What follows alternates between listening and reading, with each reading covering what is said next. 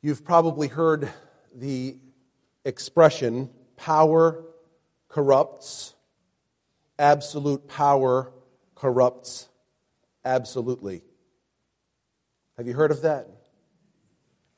Do you affirm its general truth? We can see this play out in fictional storylines like Marvel's Avengers, in Infinity War and in Endgame. The center stage to the story is a character named Thanos who seeks to find the Infinity Stones, to compile them, and give him ultimate power in the universe, and then to eliminate somewhat randomly. Of course, he's not one of the ones eliminated, so it's definitely somewhat random, to eliminate randomly half of the universe's population. After accomplishing his ultimate mission, he destroys the stones, declaring the universe needed correction. Beyond that, they only serve they serve no purpose beyond temptation. Now, that's the plot of a comic series, so it really matters very little. But we've seen evidence of this same corruption that power provides in world leaders like Hitler or Stalin, Mussolini, and others, mercilessly murdering people who were in the way of their conquests, mercilessly eliminating those who didn't meet their criteria as worthy humans. The seeds of that mercilessness come from within the corrupt human heart of mankind. These examples are evidence of that in the extreme. The typical human response is not to simply eliminate people because they don't meet our criteria, but the seeds of that corruption are within every human heart. This morning, we will again be amazed as we see our all-powerful Savior use His power not for His own agenda, but as part of His mission to provide ultimate redemption. This Jesus that we read about, and this Jesus that we have tasted and come to know, does not see the outliers of society as pests to be eliminated, but as people in need of His abundant mercy. At the end of chapter 4, we move from one scene that was initially distressing, that ultimately led to exhilaration, as Jesus took a child from death's door and made them well. That's what we leave in chapter 4. Then we come into chapter 5, and we meet the distress of a man who has 38 years longed to be able to move and to care for himself. We meet him in that distress, and as the chapter unfolds, we will move from distress to exhilaration, for this hopeless man and this helpless man met the most powerful yet merciful person that this world has ever seen. And interestingly, this scenario takes place in a place called Bethesda, which is aptly named House of Outpouring or House of Mercy. And so as we enter into chapter 5, remembering who our Savior is, getting a little taste for this context, we're about to see in these verses an outpouring of mercy in this scene that was first an outpouring of dealing with this man's physical need that he had been so desperate to have resolved, but ultimately offering both to him in that day and us in our day a mercy that is far greater than that of being able to walk on our feet and move around and care for our physical well-being. Verse 1 indicates that Jesus went up to Jerusalem, because anytime you go to Jerusalem, you're going up, and it was for a feast day. So take a look at verse 1 of John 5. After this, there was a feast of the Jews, and Jesus went up to Jerusalem. So he's going up to Jerusalem. You can think about it kind of like this. If you went to Orlando and you wanted to go to some of the theme parks in Orlando, you can pull that one down for just a second. We'll get to that in a moment. If you wanted to go to one of the theme parks in Orlando, you would go online and you say, all right, undercover tourist, show me the crowd calendar. I want to make sure I go to the right theme park at the right day. I want to find the green day, not the yellow day, not the red day, because red crowd calendars means you're not doing anything when you're there. It's torture. So we always find the green crowd calendar days, and of course that means torture. At any rate, on this day, he's up in Jerusalem on the feast. It is a red crowd calendar day. There's no freedom of movement. There is a mass of people. This is a high visibility event, and the religious leaders are out in force. Verse 2. Now there is in Jerusalem by the sheep gate a pool in Aramaic called Bethesda, which has 5 roofed colonnades. So now we can have that picture up here. You probably can't even see it. Can you even see that I have red circles on there? You probably can't even see that. I wish that you could. It would have been awesome if you could see that. The highest red circle, if you could have seen it, is the pool of Bethesda. The middle red circle is the sheep gate, and right below that red circle is the temple area. The reason I point this out is where this scene takes place is just outside of that Temple Mount area. Through just one passageway, they travel from that pool of Bethesda into the temple area, and that would have been helpful information for you. Hopefully you have at least the gist of it, that it's nearby. The scene that we're seeing is nearby the temple.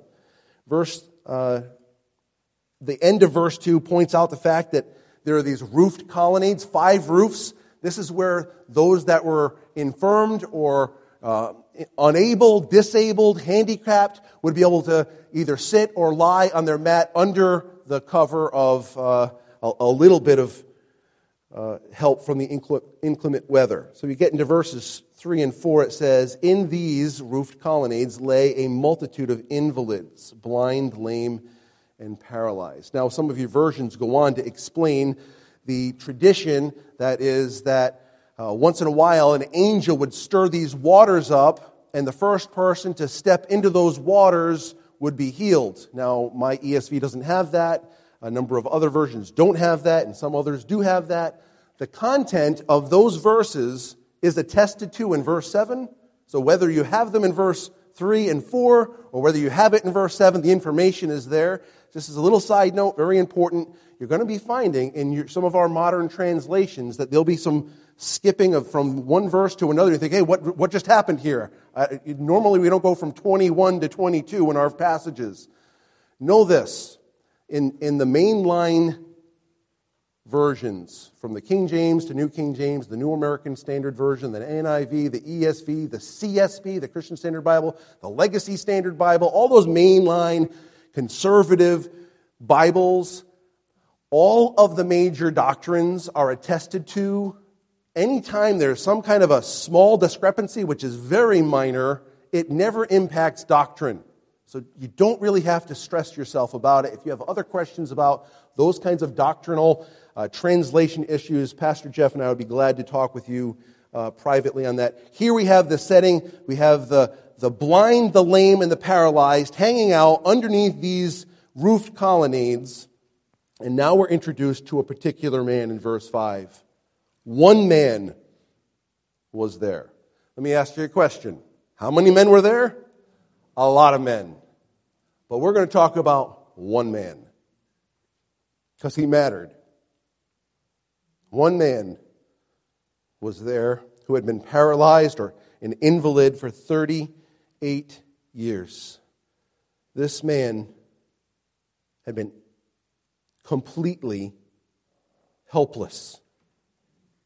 The inclusion of this 38 years detail helps us to see the helplessness, hopelessness, and concreteness of what is being discussed and this man's situation.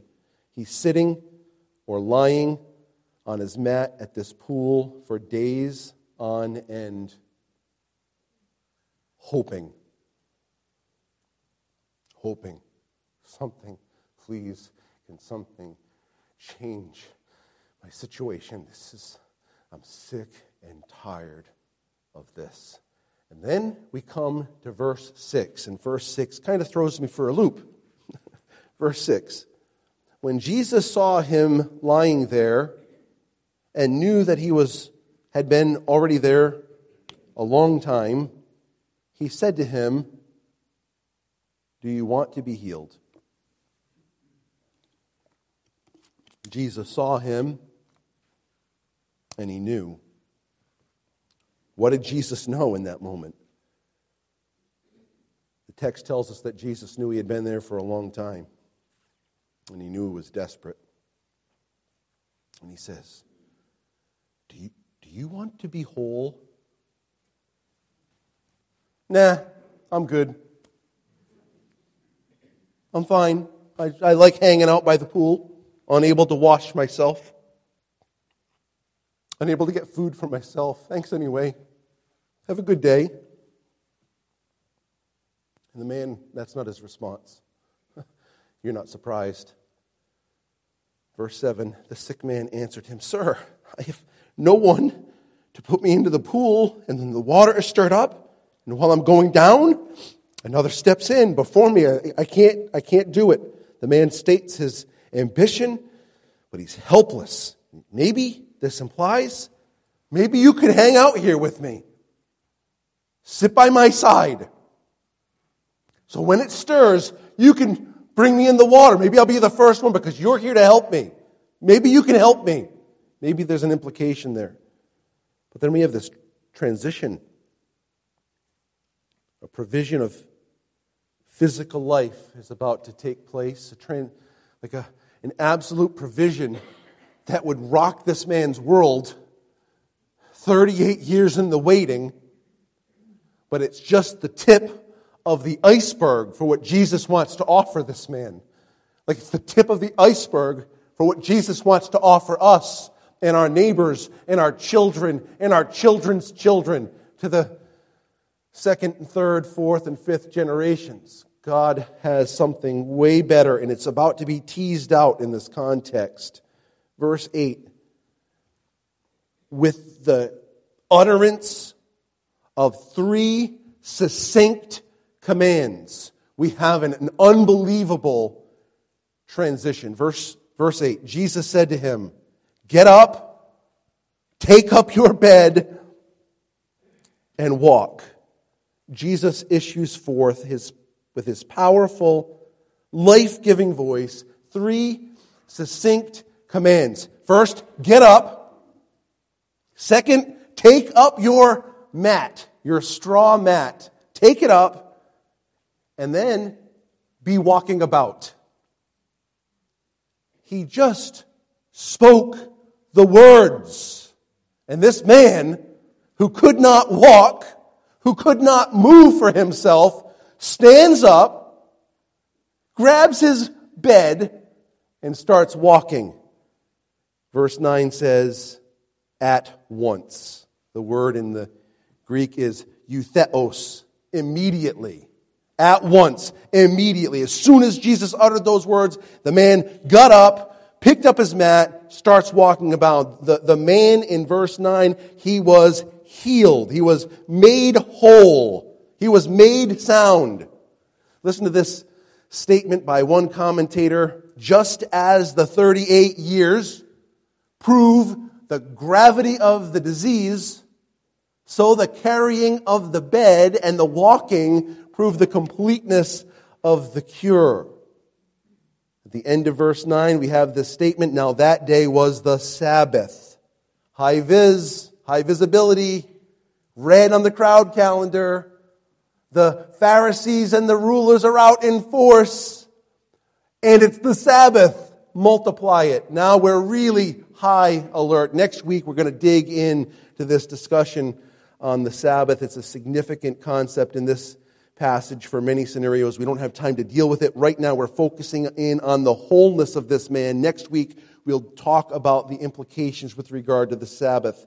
Verse 10, so the Jews said to the man who had been healed, it is the Sabbath, and it is not lawful for you to take up your bed. The Jews, of course, were much more interested in the violation of their extrapolation of the Sabbath laws than this man's amazing, miraculous recovery from 38 years of paralysis and atrophy. Hey, you're not supposed to carry around your straw mat. That's carrying a burden on the Sabbath. Forget about the fact you didn't care about him before then. You never lifted a finger to get him into the water or to help him. You probably didn't bring him a drink. You probably never brought him some meat or something to eat. Nothing. You could care less about him. What you care about is your sensibilities about how the Sabbath day ought to be. Ain't that typical? Verse 11. But he answered them, the man who healed me, that man said to me, take up your bed and walk. It's not my fault, man. By the way, you're talking about the Sabbath day. I'm talking about being healed. Might be two different things. The guy who healed me told me to do it. What else am I supposed to do? Verse 12. They asked him, who's the man who said to you, take up your bed and walk? They didn't get the hint. What should the hint have been for them? I once was lamed and now I walk. I once was ill and now I'm well. But not for them. There are much more important things to worry about than whether you can move about or not. Violate our laws. That is a real problem. Who is this Sabbath violator? Verse 13. Now the man who had been healed did not know who it was, for Jesus had withdrawn, as there was a crowd in the place. This man was so impressed by what had happened to him, he didn't say, oh, by the way, what's your name? You must be something special. Who are you? None of that. Nothing. The man was so impressed he forgot to ask Jesus who he was. But you know, this fact makes this even more awesome.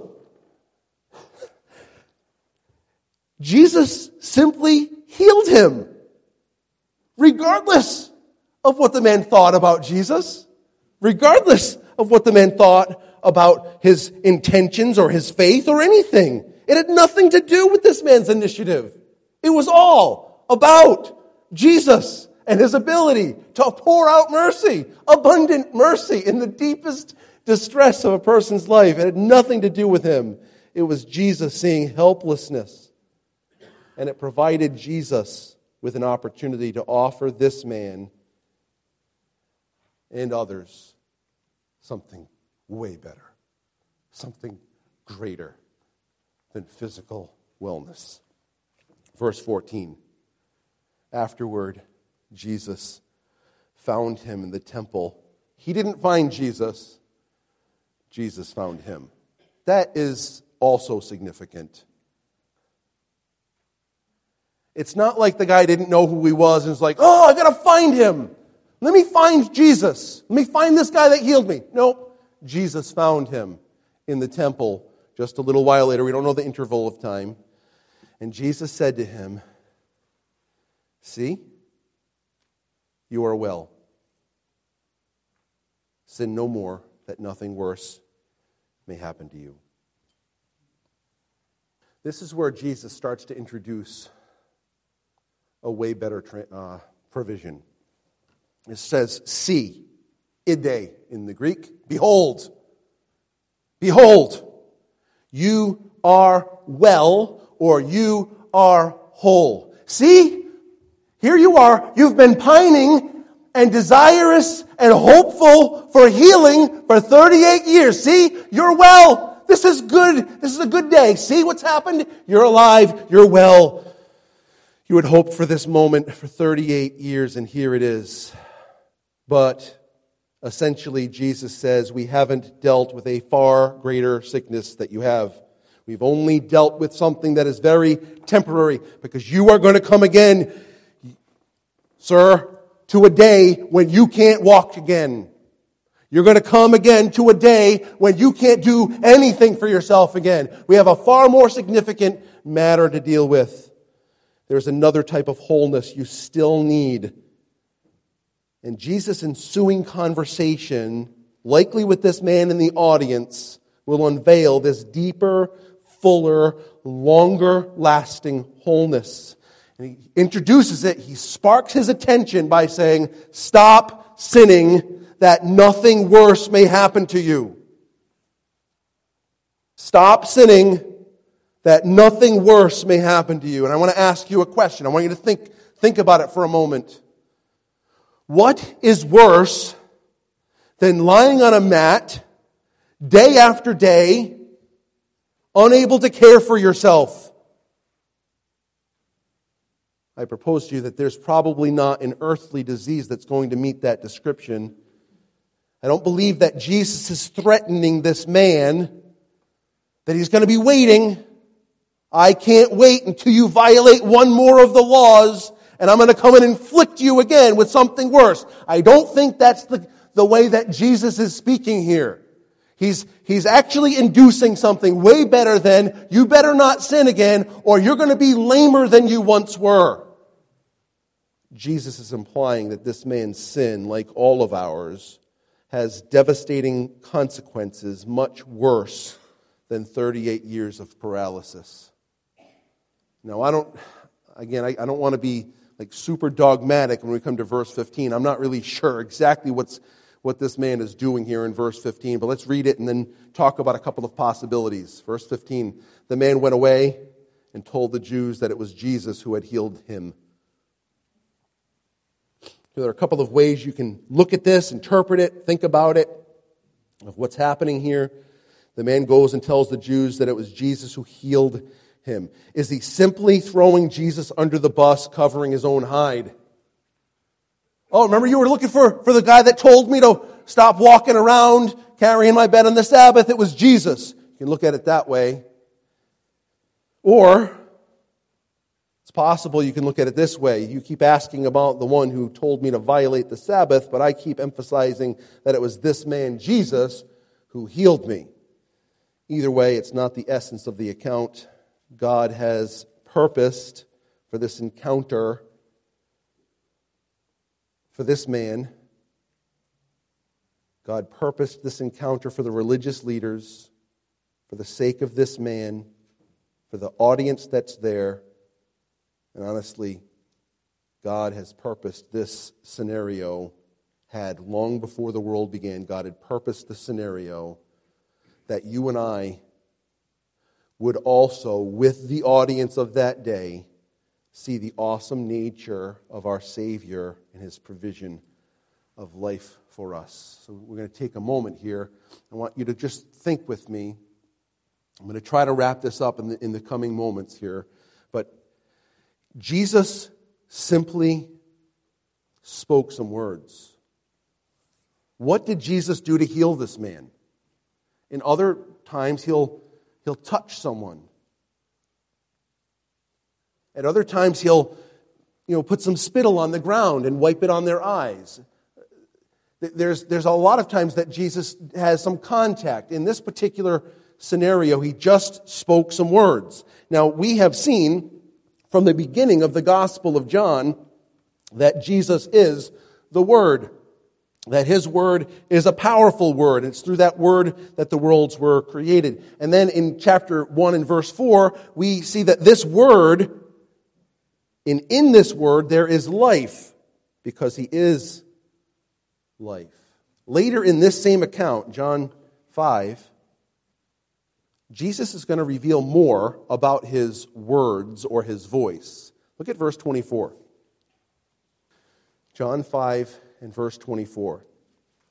Truly, truly, I say to you, whoever hears my word and believes him who sent me has what?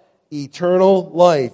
He does not come into judgment, but has passed from death to life. Hear my word and believe, and you will have more than wholeness of your limbs. You can have from me, through my word, what? Eternal life. Stop sinning, or something worse will happen to you. I speak the word, you get up. I speak the word, you take up your mat. I speak the word, you walk about. I utter words, and your physical life comes. But I have something better for you. When I speak the word and you believe the word, I give you eternal life, which lasts much longer than your limbs will ever last. Look at verse 25. Truly, truly, I say to you, an hour is coming and now is here when the dead will hear what? The voice of the Son of God. And those who hear will what? Live. Voice. He speaks. Do you want to be well? Get up. And he gets up. I utter my voice. The words come forth. You believe. And guess what happens? Eternal life. Voice. Life. Listen. Believe. Life. This is what he offers. So much better than being able to walk around for a few years before you can walk no longer. Look down a little further. How powerful is this voice of Jesus? Look at verses 28 and 29. Do not marvel at this, for an hour is coming when all who are in the tombs will hear his voice. And they will come out, those who have done good to the resurrection of life, and those who have done evil to the resurrection of judgment. This is the real matter at hand. Jesus' voice can awaken the dead. We need for him to provide more than physical life. We need something better. Look a little further in the text. Look at verses 37 and following. John 5:37. The Father who sent me has himself borne witness about me. His voice you have never heard, his form you have never seen, and you do not have his word abiding in you, for you do not believe the one whom he has sent. You search the scriptures because you think that in them you have eternal life, and it is they that bear witness, speak forth. They voice their words. They articulate. They proclaim. They bear witness about me. Yet you refuse to come to me that you may have what? Life. This man's physical life, much better. But that was not his biggest problem. And Jesus is letting him know, both by his interaction with him and the ensuing conversation, that he needs more than physical life. He needs spiritual life. This same voice that caused the paralyzed man to get up is the voice of the Son of God. He spoke the world into existence. Psalm 33, 6 through 9 are capturing that expression. He sustains the universe by the word of his power. Hebrews 1:3 tells us of this. His voice also, his proclamation, will bring about the new heavens and the new earth. Remember, he says, behold, I make all things new. And it is that same voice that is right now, day after day, making new creations.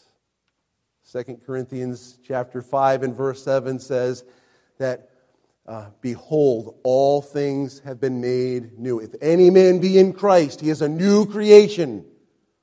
Behold, all things, old things have been passed away, all things have been made new. How does that come?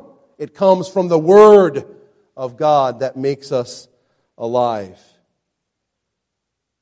In a place filled with infirmity, Bethesda, in a place filled with infirmities of all kinds, known as the house of outpouring or the house of mercy, this paralyzed man met the Lord of mercy. He needed mercy, and he met the merciful one. This man experienced mercy from the most powerful person to ever walk the face of the earth. The mercy that Jesus offered to him first provided physical wholeness, and beyond that offered eternal wholeness, forgiveness, and life from the God of all mercies. Verse 40 of this chapter, where Jesus confronts the religious leaders, and he says, "You refuse to come to me that you may have life. You refuse my offer of giving you life that will fill you," like he gave to the Samaritan woman in chapter 4. Life that will spring you up physically, but better, spring you up eternally, real eternal life. The question is, will you come to him that you might have life? Will you receive from Jesus the eternal life that he offers through his word? Through the power of his voice, he offers life. Do you want to be whole forever? That's a real question. The word means whole. That was Jesus' question back in verse 6. Do you want to be made well? Do you want to be whole? Of course. No one wants to limp. No one wants to be in pain. No one wants infirmity. No one wants to not see. No one wants to not hear.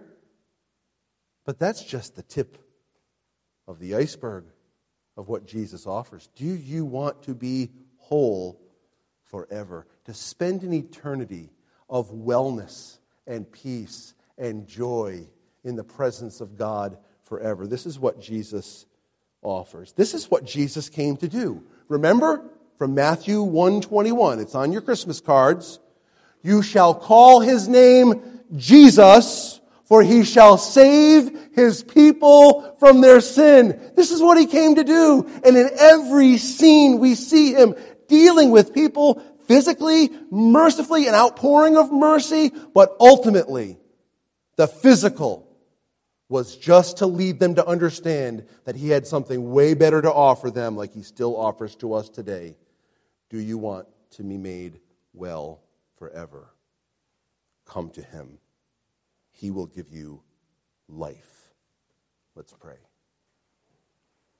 Our good, faithful, merciful, redeeming God, thank you.